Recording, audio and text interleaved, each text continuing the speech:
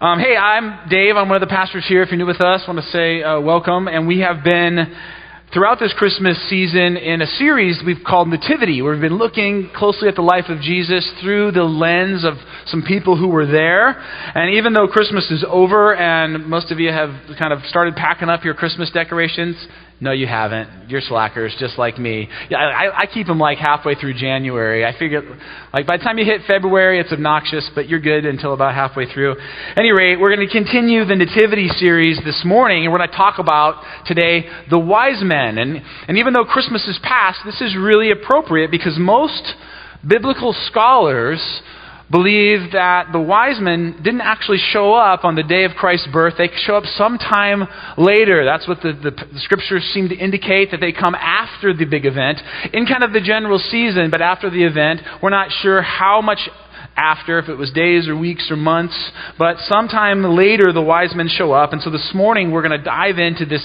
nativity story one more time and kind of take a look at it through the lens of the wise men. And it's just kind of a quick aside, a few weeks ago in our middle school ministry, Greg Levinson, who's one of our volunteers, was teaching our middle school kids about the wise men, and he was telling them, like, the wise men weren't there. They're not a part of the nativity in the way you think they were. In fact, he confessed to them, and Greg's a bit of a ham, that whenever he comes across a nativity scene that has wise men in it, he removes them. And so just beware if Greg comes to your house that he may change your nativity scenes. And my 8th grade daughter was listening closely and actually started to do that around our house. And we found our one nativity scene with the wise men off to the side after Greg's teaching, proving that middle school kids do listen.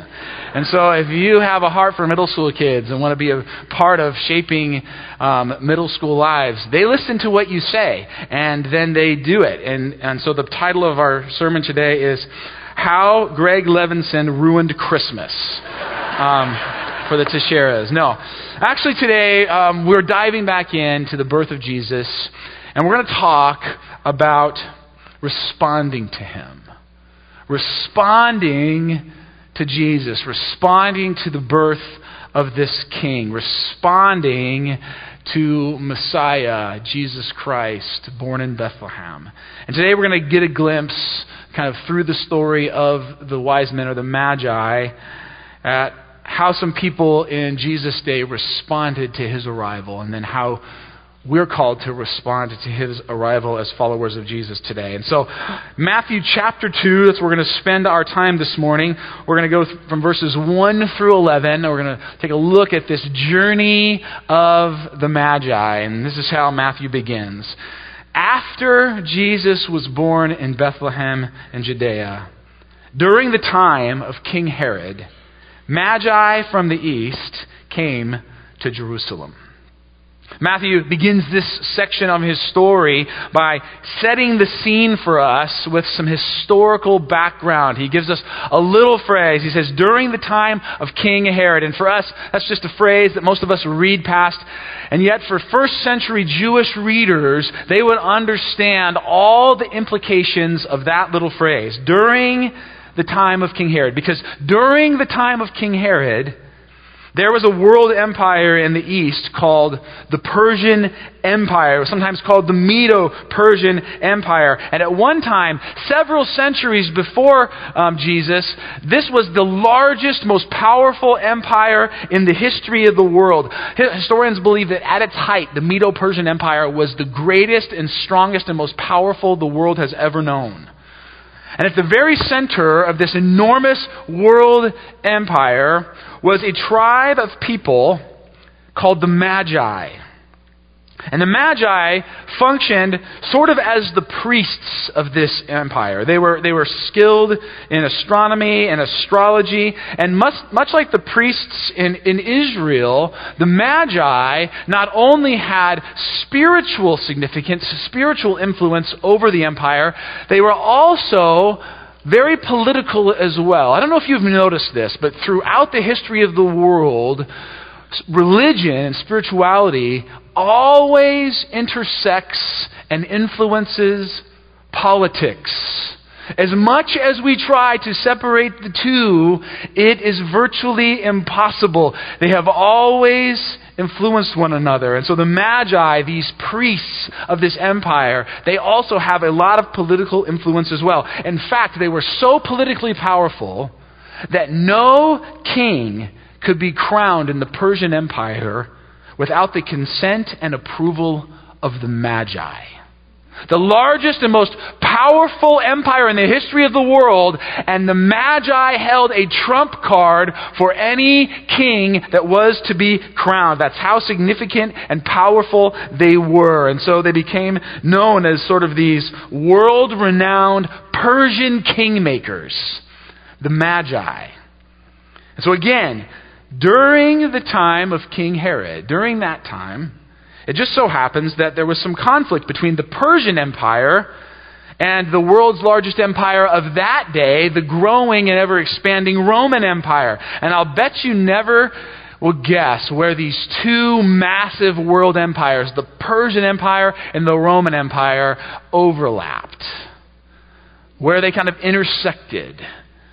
Right in this little place called Israel. You see, if you look at the map here, one of the things that historians note is that this little strip of land, Israel, where it's located, it's like a land bridge between Europe, Asia, and Africa. If you were trying to travel by land from Asia or Europe into Africa, you would travel right through Israel, this little teeny strip of land. And it was so important. It was so important for trade and economy. This is a very politically essential piece of land to control and occupy. And so a lot of battles were fought over this space.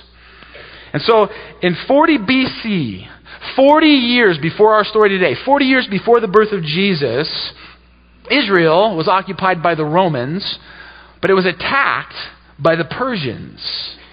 And the Persians defeated the Romans. In 40 BC, the Persians regained control of Israel.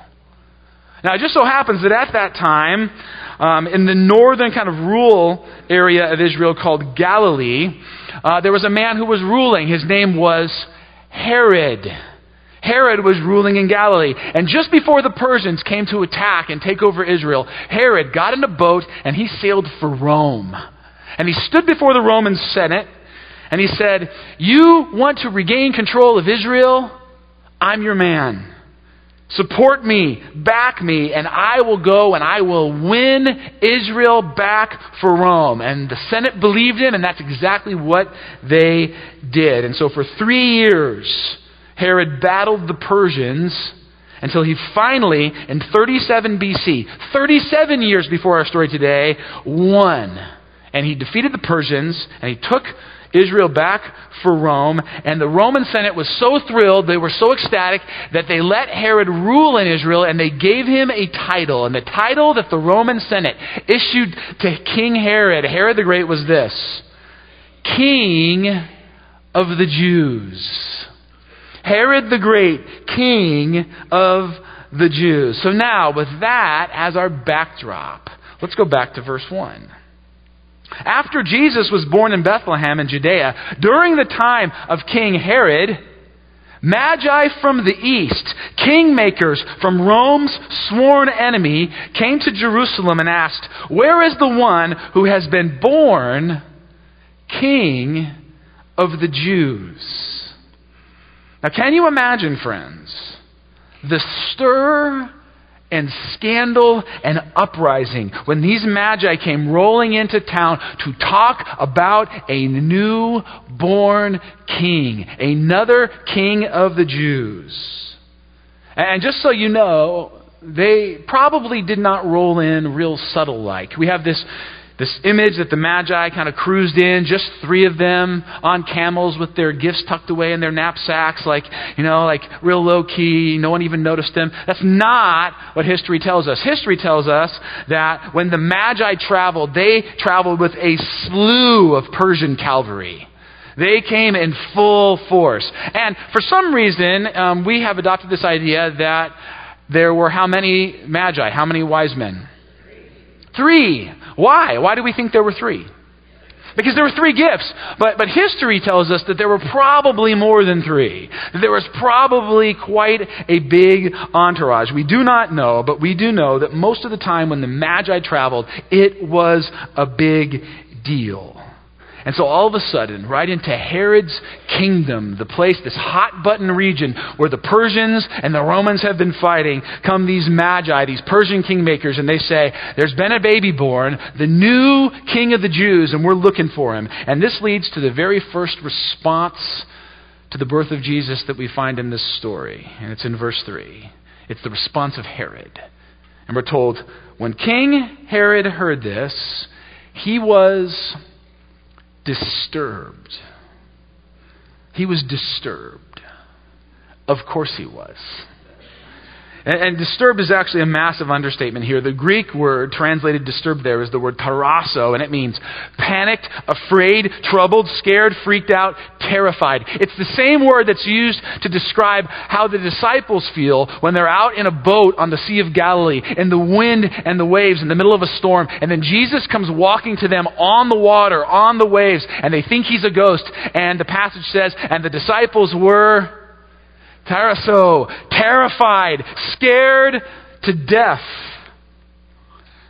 And so the question is, why is Herod so terrified? Why is he so panicked and disturbed in this moment? I'll tell you why. Herod is freaked out because suddenly his privilege, his power, his authority, his control are all being threatened by the coming kingdom and kingship of this baby boy called Christ, Messiah, Deliverer, rightful King of the Jews. See, this is the very first response to Jesus we find in this story, and here's the response. Herod was threatened. He was threatened by Jesus. And this is the first point I want to make, friends, and listen to it carefully. The kingdom and kingship of Jesus will threaten the power and position and privilege of every other kingdom in this world. And maybe you're sitting here this morning and you're thinking, well, what does that have to do with me? Because I'm pretty sure I don't have a kingdom. Haven't been a king for a while. Well, let me say this to you. Do you have a kingdom? Oh, yes, you do. In fact, any place that you have authority, control, decision-making power, responsibility in this world, that's a kingdom. Inasmuch as you control your life is your little kingdom. There's a kingdom of you. There's a kingdom of Dave. I have my own little kingdom. There are things and resources and decisions and places where I have power and influence and control, and that's the kingdom of Dave. And you've got one just like I've got one. Your bank account and your investments, that's your financial kingdom. Your house or property or land, that's your physical kingdom. All the stuff you own, the stuff you got for Christmas, the stuff in your closets, the stuff stored in your garage, your attic or basement or storage units, that's your material kingdom. The amount of power or authority you have at work, that's your professional kingdom. The relationships that you have, that's your relational kingdom. And here's the deal. Jesus comes to rule and reign over it all. Feeling a little threatened? He wants to rule your kingdom, all of it. Every dollar, every decision, every possession, every ability, because your gifts and talents and abilities, they're all part of your kingdom. They're all under your control. They've been given to you to manage. Every relationship, every activity you engage in. Jesus has come to be king, ultimate ruler.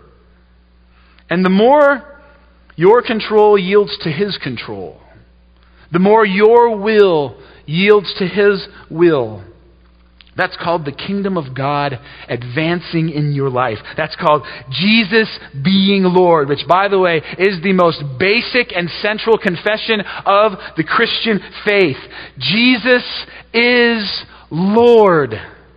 He is King. He's in charge. He is calling the shots over it all. But Herod, you see, was a person who was Lord over a whole lot of stuff. That's a pretty big kingdom for him to surrender. He had a lot to lose. And friends, this morning I want to suggest that maybe we are more like Herod than sometimes we'd like to admit. Because there are some decent-sized kingdoms in this room. Some good-sized portfolios, some extremely smart people with influence and power and authority. There are a lot of talents and gifts and abilities sitting right here in this place. And maybe if we really understood that Jesus came to be king, the extent of what lordship of Jesus really means, if we really understood all that he wanted of us and from us, maybe we'd be a little more threatened. Maybe we'd be disturbed like Herod was. So let me ask you a question this morning, and this is a great question to wrestle with on New Year's Eve. On the eve of the day where resolutions will be declared and cast and accepted and stated, where we say, I want to change some things. I want my life to begin to shift from this place to this place. I want to go in a new direction. These are some great questions for us to ask on a day like today. Let me ask you this question. What parts of your life are threatened by Jesus as king? If you were to think about Jesus coming to rule, reign, be fully in control in your life, where would things have to change? Where would you have to surrender? Because right now, your life really isn't lining up with the way he wants to call the shots. Some attitudes that need to change, some thinking, some behaviors, the way you spend your time, your schedule, the way you use your resources, your gifts, your talents, your abilities, your money. You see, maybe some in this room have yet to yield to Christ as Lord because you know that when you do, there are some practices in your life that are going to have to change and you're not sure you want them to. And so it's knowing that he wants to be Lord that has held you back from declaring he is Lord and giving your life to him. If Jesus were king of your life, if he had total control, what would need to change? What would he change? So that's reaction number one. That's response to Jesus number one. Jesus comes to threaten all other kingdoms, including yours and mine. We continue on. After Jesus was born in Bethlehem in Judea, during the time of King Herod, Magi from the east came to Jerusalem and asked, "Where is the one who has been born King of the Jews? We saw his star when it rose and have come to worship him." When King Herod heard this, he was disturbed, and all Jerusalem with him. You see, our next response to Jesus takes us only one phrase further. And all of Jerusalem with him. Now this is perplexing because the question is obviously, why would Jerusalem be terrified at the coming of the Messiah? These were people who were waiting for the Messiah. These were people who were praying for Messiah. And now they get word that Messiah has been born. And they are celebrating, excited, joyous. And they are disturbed as well. Why? Well, here's the deal. They're disturbed because of Herod. Herod was an insanely jealous and evil ruler. At even the slightest threat to his power, he would not hesitate to take drastic actions. This is a man who, when feeling just the slightest bit threatened, had killed swarms of people, including his own father, one of his wives, and two of his own sons, killed just because he had just a whiff of a sense that they were threatening his power. And so now word gets out. Messiah has been born. Herod is disturbed. And the people of Jerusalem are more concerned and worried about Herod than they are about Messiah. They were more concerned about what was happening in the world around them than what God was doing in the world around them. Friends, here is response number 2 to the birth of Jesus. Distracted, preoccupied, overwhelmed. Maybe that's some folks in this room here today. Maybe the truth of the matter, if you're really honest, is this. There are some things in this world that you are facing, and like the people of Jerusalem, your worry and concern about those things, is overshadowing the fact that God's presence and peace and grace and salvation have come to earth for you. And the question is this. The question this forces us to ask is, what's the predominant reality in your life right now? What's the predominant thing that's occupying your thinking, your attitudes, your posture towards life? What is the ruling reality in your world these days? Is it something here? Is it something in this world? Is it a situation you face? Or is it the fact that the love of God is available to you today through Jesus Christ, this baby born in Bethlehem? You see, the message of Jesus' birth, the message of the gospel is not ignore your problems, ignore the struggles of the world, they don't matter. No, that's not the message. The Bible is so honest and so authentic about the fact that we face real struggles in this world, that they are significant, that they matter. But the Bible says time and time again, the number one reality, the lens through which you view everything else must be this. God loves you, and He sent His one and only Son into this world that you might be saved through Him, that the love of the Creator of the universe, that His grace is offered to you, and that everything else can be seen through that. The message of the Bible is this: no matter what you face, no matter what this world throws at you, no matter what your stresses or struggles or concerns are, keep your eyes fixed on Jesus. See everything in this world through Jesus. That's response number 2. Don't let the world distract you. Don't let the world overwhelm you. Do not let the world take your eyes off of Jesus, even when the world is as bad as the world can be. The story goes on. When King Herod heard this, he was disturbed, and all Jerusalem with him. When he had called together all the people's chief priests and the teachers of the law, he asked them where the Christ was to be born. In Bethlehem in Judea, they replied, for this is what the prophet has written. But you, Bethlehem, in the land of Judah, are by no means least among the rulers of Judah, for out of you will come a ruler who will be the shepherd of my people Israel. Friends, this was the predominant passage about the Messiah. This is the passage that they looked to and leaned on and read over and over again, kind of holding on to hope that someday God would send a deliverer, a Savior into this fallen, broken, dark world to rescue them. And here He comes. Here He is. They quote the passage. They know He's arriving, and yet they do nothing. And response number 3 to the birth of Jesus we see in the story this morning can be summed up with one word, and it's the word apathy. The kingmakers from the east have come. Christ, Messiah, has been born. And these chief priests and teachers of the law go about their lives as if nothing's changed. You see, we've been looking at a lot of the figures who are in the nativity scene, but let me tell you about some people who you'll never find in the nativity scene. These religious leaders. None of them show.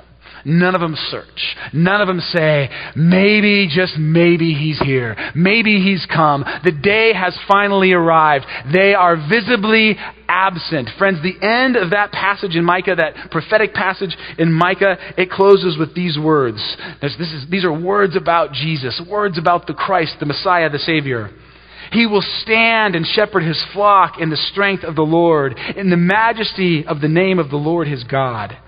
And they will live securely, for then His greatness will reach to the ends of the earth, and He will be their peace. That is what is being offered to them, and they completely miss it.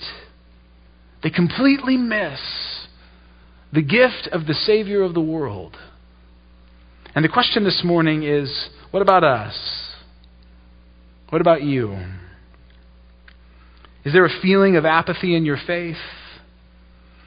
Are you just kind of religiously going through the motions of faith? Have you just been kind of caught in that cycle of doing church and kind of doing God and just kind of moving about your life, but you're no longer impacted in a significant way with the fact that Jesus is your Lord and Savior?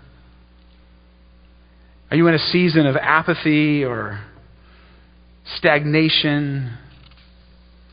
You find yourself not as vibrant or alive in Christ as you once were or wish that you could be? Are you like these religious leaders who sing the praises, who can quote the passages, but at the end of the day, you just are going through life as if He never came? If that's you today, if you find yourself to be in this place, this kind of spiritual dead zone, if you will, I want to offer you two simple questions. Two questions just to ask yourself. Two questions that if you dig into them, I believe God can use them to pull you back into a place of life and hope and peace and vibrancy with the Lord that you long for and were created for. Question number one is this: is there something stifling your spiritual life? Is there a sinful pattern or habit that's keeping you from connecting in a deep, regular, authentic way with God, that's holding you back from being the person that God created you to be and longs for you to be? Is there just something in your life that is preventing you from living into the life that God wants you to live? And friends, if that is you today, name that thing. Get crystal clear on that thing. What is that thing that is preventing you from the life God wants you to have? And if you know you can name it, confess it to a friend, write it down. Determine this morning, make a declaration for 2018 that this thing, whatever it is, that has been separating you from deep intimacy with God, that it must stop. And don't take lightly the challenge to name it clearly, to write it down, and then to speak it to a friend. Because guess what, friends? If you sit here, and some of you are thinking right now, he's talking to me, and this is the thing. There is something so clearly in your mind. The thing that's holding me back from God is this. And you've thought it so many times before. And you've wanted to beat it so many times before. And simply 2018 New Year's resolutions is not going to get it done. But one thing that will help it getting it done is writing it down and speaking it, confessing it clearly, not vaguely, clearly to a trusted brother or sister in Christ and saying, would you help me overcome that thing this year? Would you partner with me in helping me overcome this thing, letting God have victory in this area of my life? Is there something stifling your spiritual life? That's question number one. Here's the second question.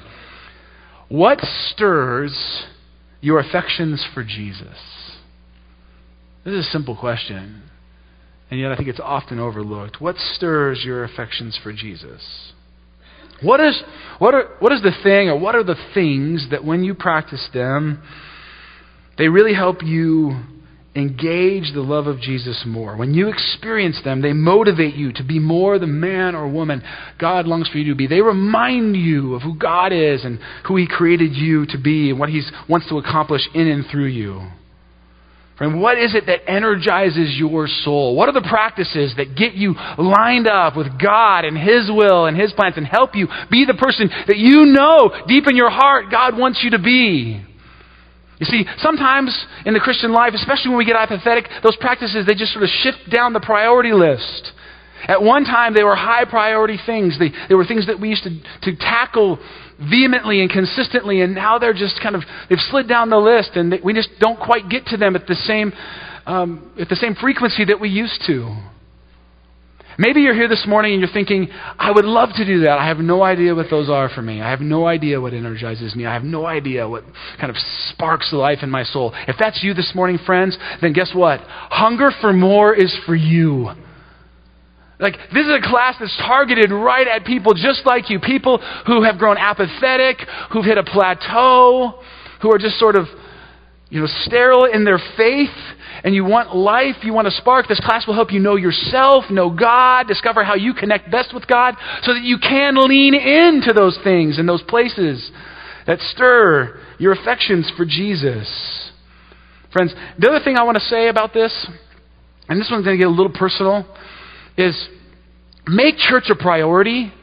If you find that you're kind of apathetic in your faith, make church a priority. And I don't just mean coming to church. Coming to church is part of church. I mean engaging the church. I mean finding a place to serve. I mean finding a community group to be a part of. Diving into one-on-one relationships where you can be honest and open and transparent.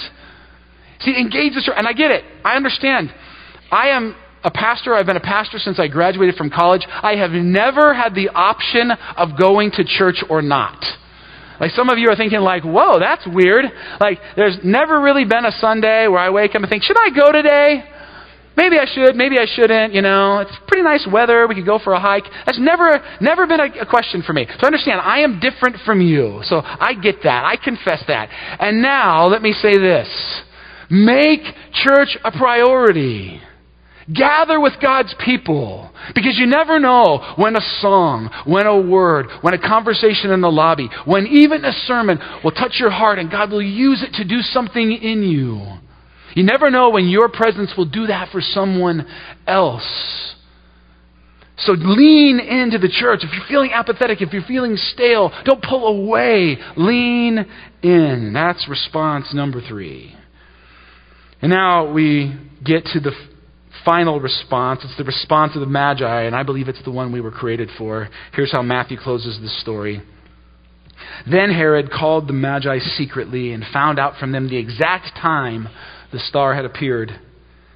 He sent them to Bethlehem and said, "Go and make a careful search for the child. As soon as you find him, report to me, so that I too may go and worship him." After they had heard the king, they went on their way, and the star they had seen in the east went ahead of them until it stopped over the place where the child was. When they saw the star, they were overjoyed. On coming to the house, they saw the child with his mother Mary, and they bowed down and worshipped him. You see, right away, we see that unlike Jerusalem, the Magi are not at all controlled by the fears of Herod. In spite of Herod, in spite of any obstacle, they press on to find Jesus. And in verse 10, we find the third and final reaction to the birth of Christ: worship. The word is proskuneo, and it literally means to stoop and to kiss. They stoop and they kiss. You see, worship had to do with reverence. It has to do with adoration and obedience and submission.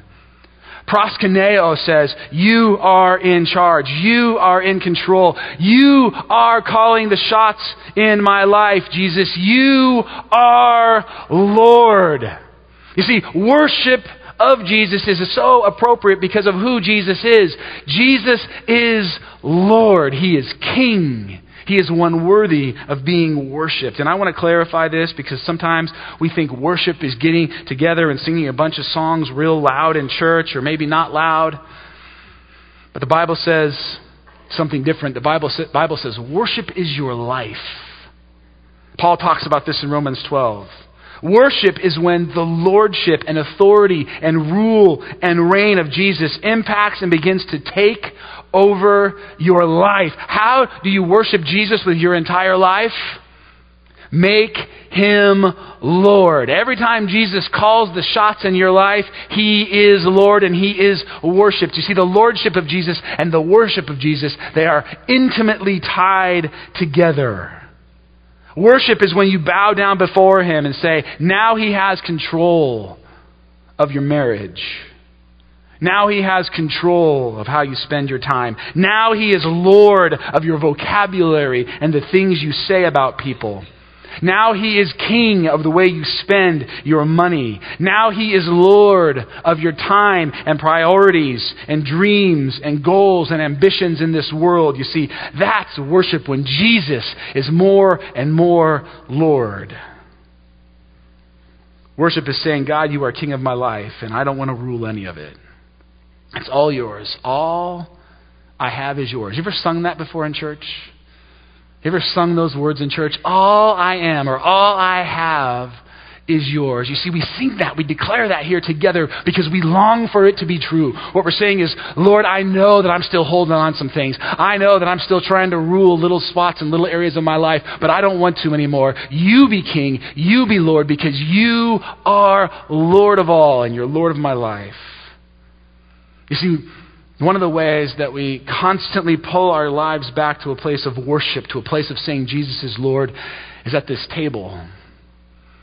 We come to the table and we take the bread and we take the cup and we say, Jesus, you are Lord, not because you have to be, not because you forced yourself to be, but Jesus, you are King, you are Lord because you deserve to be, because I can trust you to be.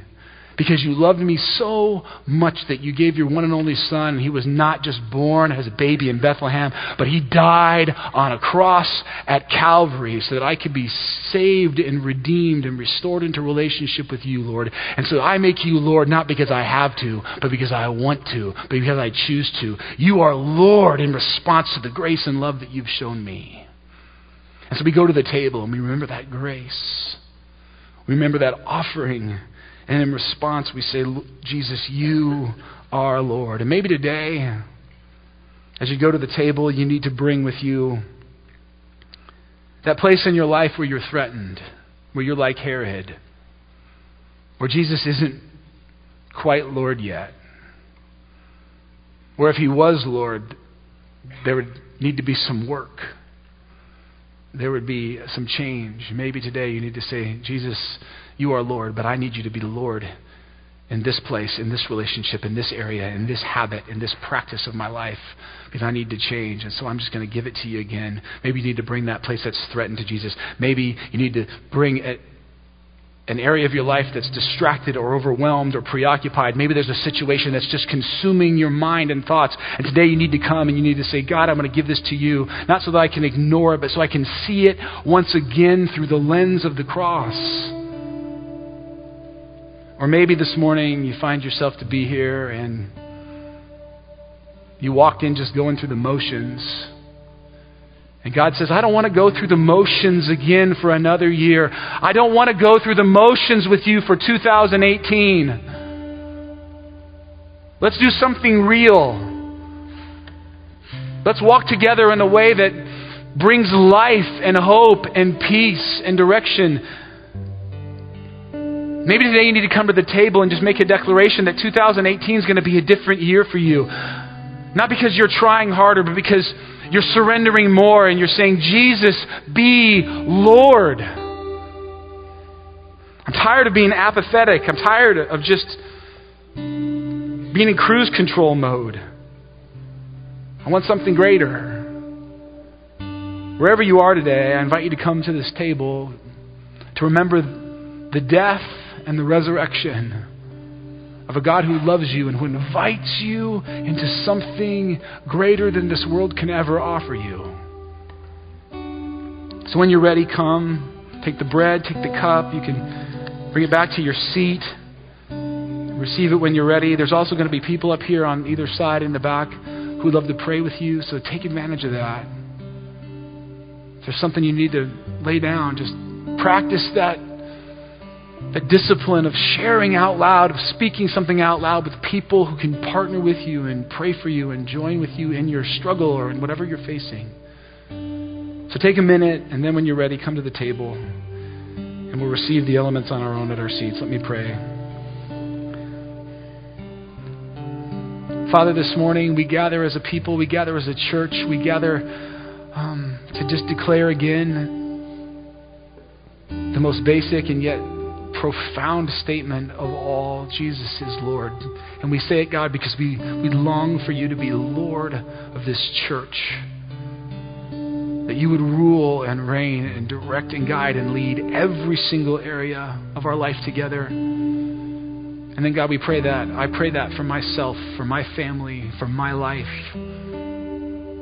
for those places that need to be changed and tweaked and surrendered. God, show those, reveal those, and then by your grace, help me lay those down. I pray that same thing for my friends here today and my brothers and sisters. Thank you, Lord, for this new year and these new beginnings, God. But may we be people that step into not just new beginnings in our own strength, but new beginnings by your strength and for your glory and your kingdom. That's our prayer. And we pray together in Christ's name. Amen.